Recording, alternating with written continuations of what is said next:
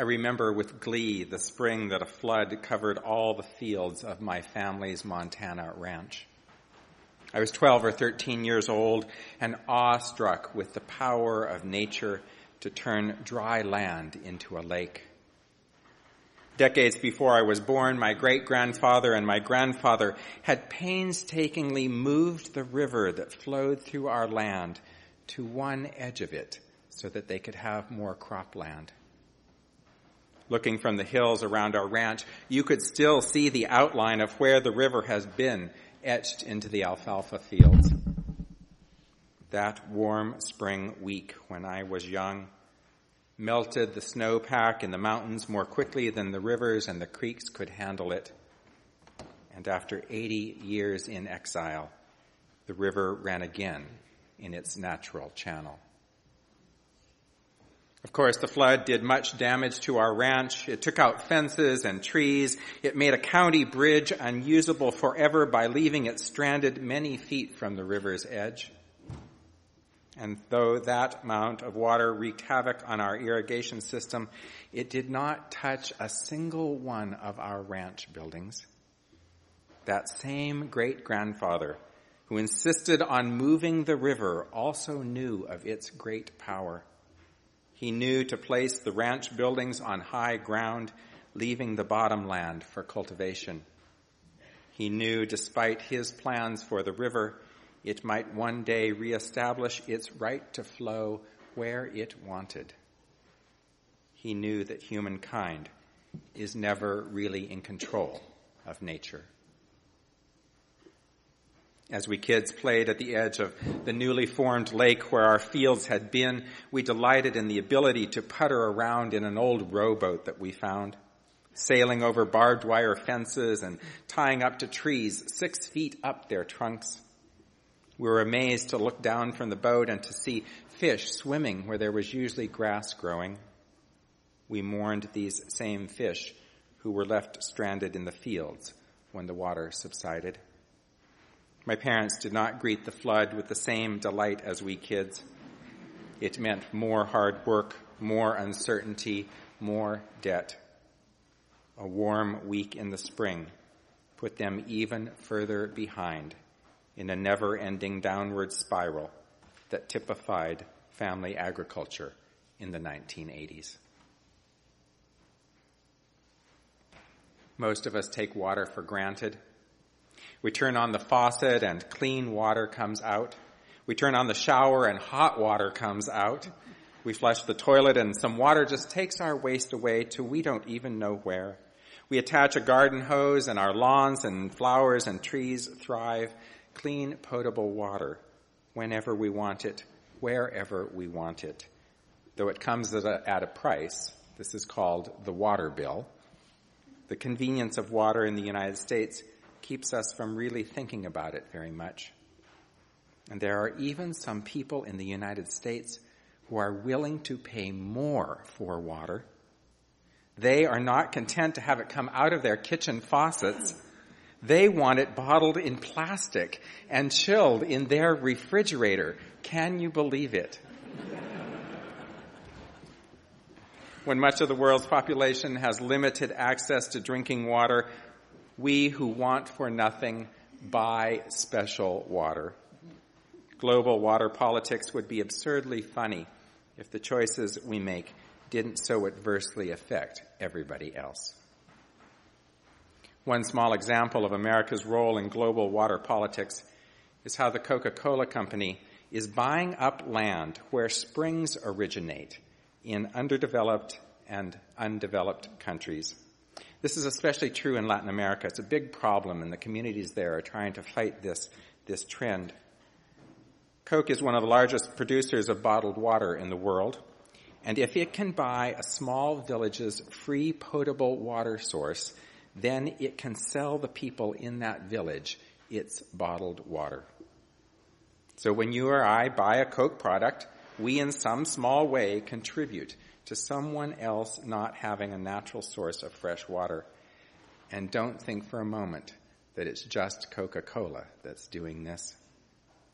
Your investment portfolio and my investment portfolio contain dozens of companies that actively strategize ways to make money off of people by depriving them of free and natural sources of water, not to mention the companies whose practices contaminate water sources, poisoning people as well.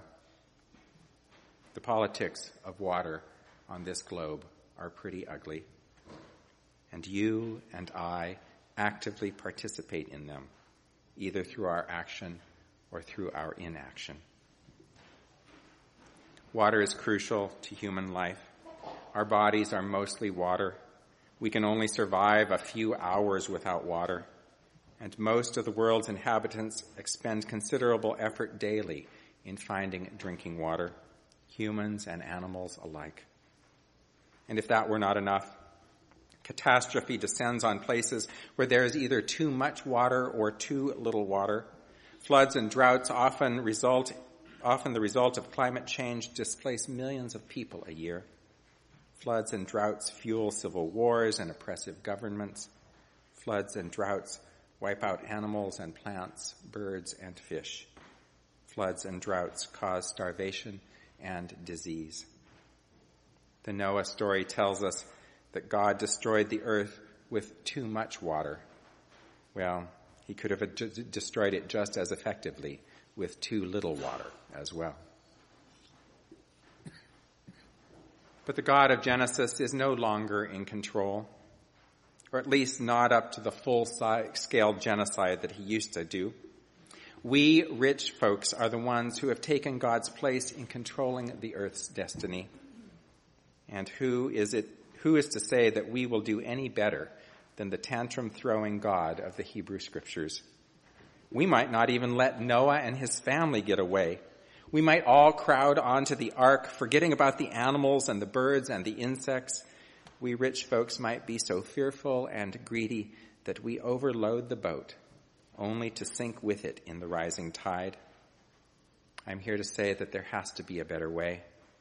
There has to be a more just way. There has to be a way to save us all. There is, but it will come at a price. Long before the modern world, the prophet Isaiah cried out, "The poor and the homeless are desperate for water, their tongues parched and no water to be found." But then he reassures the people. Speaking for God, he says, "But I am there to be found. I am there for them. And I, God of Israel, will not leave them thirsty. I'll open up rivers for them in the barren hills and spout fountains in the valleys. I'll turn the baked clay badlands into cool ponds and the waterless waste into splashing creeks. I'll plant the red cedar in that treeless wasteland, also the myrtle and the olive. I'll place the cypress in the desert with plenty of oaks and pines. Everyone will see this," Isaiah says. "No one can miss it. Unavoidable, indisputable evidence that I, God, personally did this." Having changed his tune from the great flood, the God that Isaiah speaks about has grown and matured. No longer willing to destroy the earth's inhabitants, this God recognizes that all humans share the same fate, even if it does not look immediately like that. And on this World Water Day, the only hope of the world's poor is that those with wealth and power will see them and feel their injustice. The only hope the world's dispossessed have is that those with more will have their hearts softened and will share what they can. It is hard for us, who work hard and mean well and live a typical American lifestyle, to see that the choices we make affect people globally. And part of the reason that it is hard to see this is that our entire economy is set up to make us think that we are just living like everybody else, nothing special here. But the truth is, you and I have been so thoroughly co-opted to buy what companies are selling that we have almost lost the ability to exert any power over them. I recently read that China has decided to stop taking plastic waste from the United States. This might not seem like a big deal until you realize that every piece of plastic that you put in your recycle bin has to go somewhere. And if it does not go to China in a shipping container, it will go to a landfill or to an incinerator near your home. But try to buy common household goods not packaged in plastic. It is really hard. And yes, I know a bunch of you will come up to me afterwards and tell me about the places where you shop and that they don't use as much plastic there. Well, this is good, and I'll shop there too. But most Americans cannot afford to shop in those places. Most Americans don't have those stores near them. And even worse, most Americans don't think that there is anything wrong with using tons of plastic because they can just recycle it. Everything we buy is disposable, we think. There is no way around this, it seems. And so we loop around again to the plastic water bottle. If there's any symbol of our complete submission to corporate greed, it would have to be the plastic water bottle. Until you and I are willing to change our habits and exert pressure on companies to stop their destructive ways, we will remain part of the problem.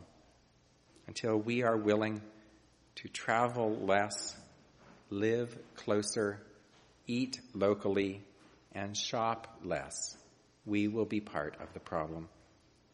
Until we are willing to see where our spiritual lives and our physical lives intersect, we will continue our zombie-like existence, clawing our way through the consumer world, hoping not to be bothered too much by thoughts of the rest of the world. It is easy to be a consumer zombie in the Metro West suburbs of Boston. It is much harder to hear the cries of those who are drowning in the South Pacific, much harder to hear the cries of those who are parched in Africa. But listen again to Isaiah's words, these ancient, ancient words of hope. The poor and the homeless are desperate for water, he says, their tongues parched and no water to be found. But I am there to be found. I'm there for them, and I will not leave them thirsty. The God of whom Isaiah speaks is not some supernatural being who commands hurricanes and dust storms for fun. This God is not the God who destroys the earth with flood or drought. This God is nothing other than the collective will of God's people. This God is nothing other than you and me when we are willing to see the scale of global injustice for what it is. This God is nothing other than our deciding together that things don't have to be the way they are. Starting with ourselves, we can change the way we live. We can change how our families and our neighborhoods live. We can change our towns and our cities. We can change our nation and the world. But nothing starts while we are asleep. Nothing starts without our making a change. Nothing starts with our seeing our neighbor as ourself. Streams can flow in the desert, but not without our changing first. So be it. Amen.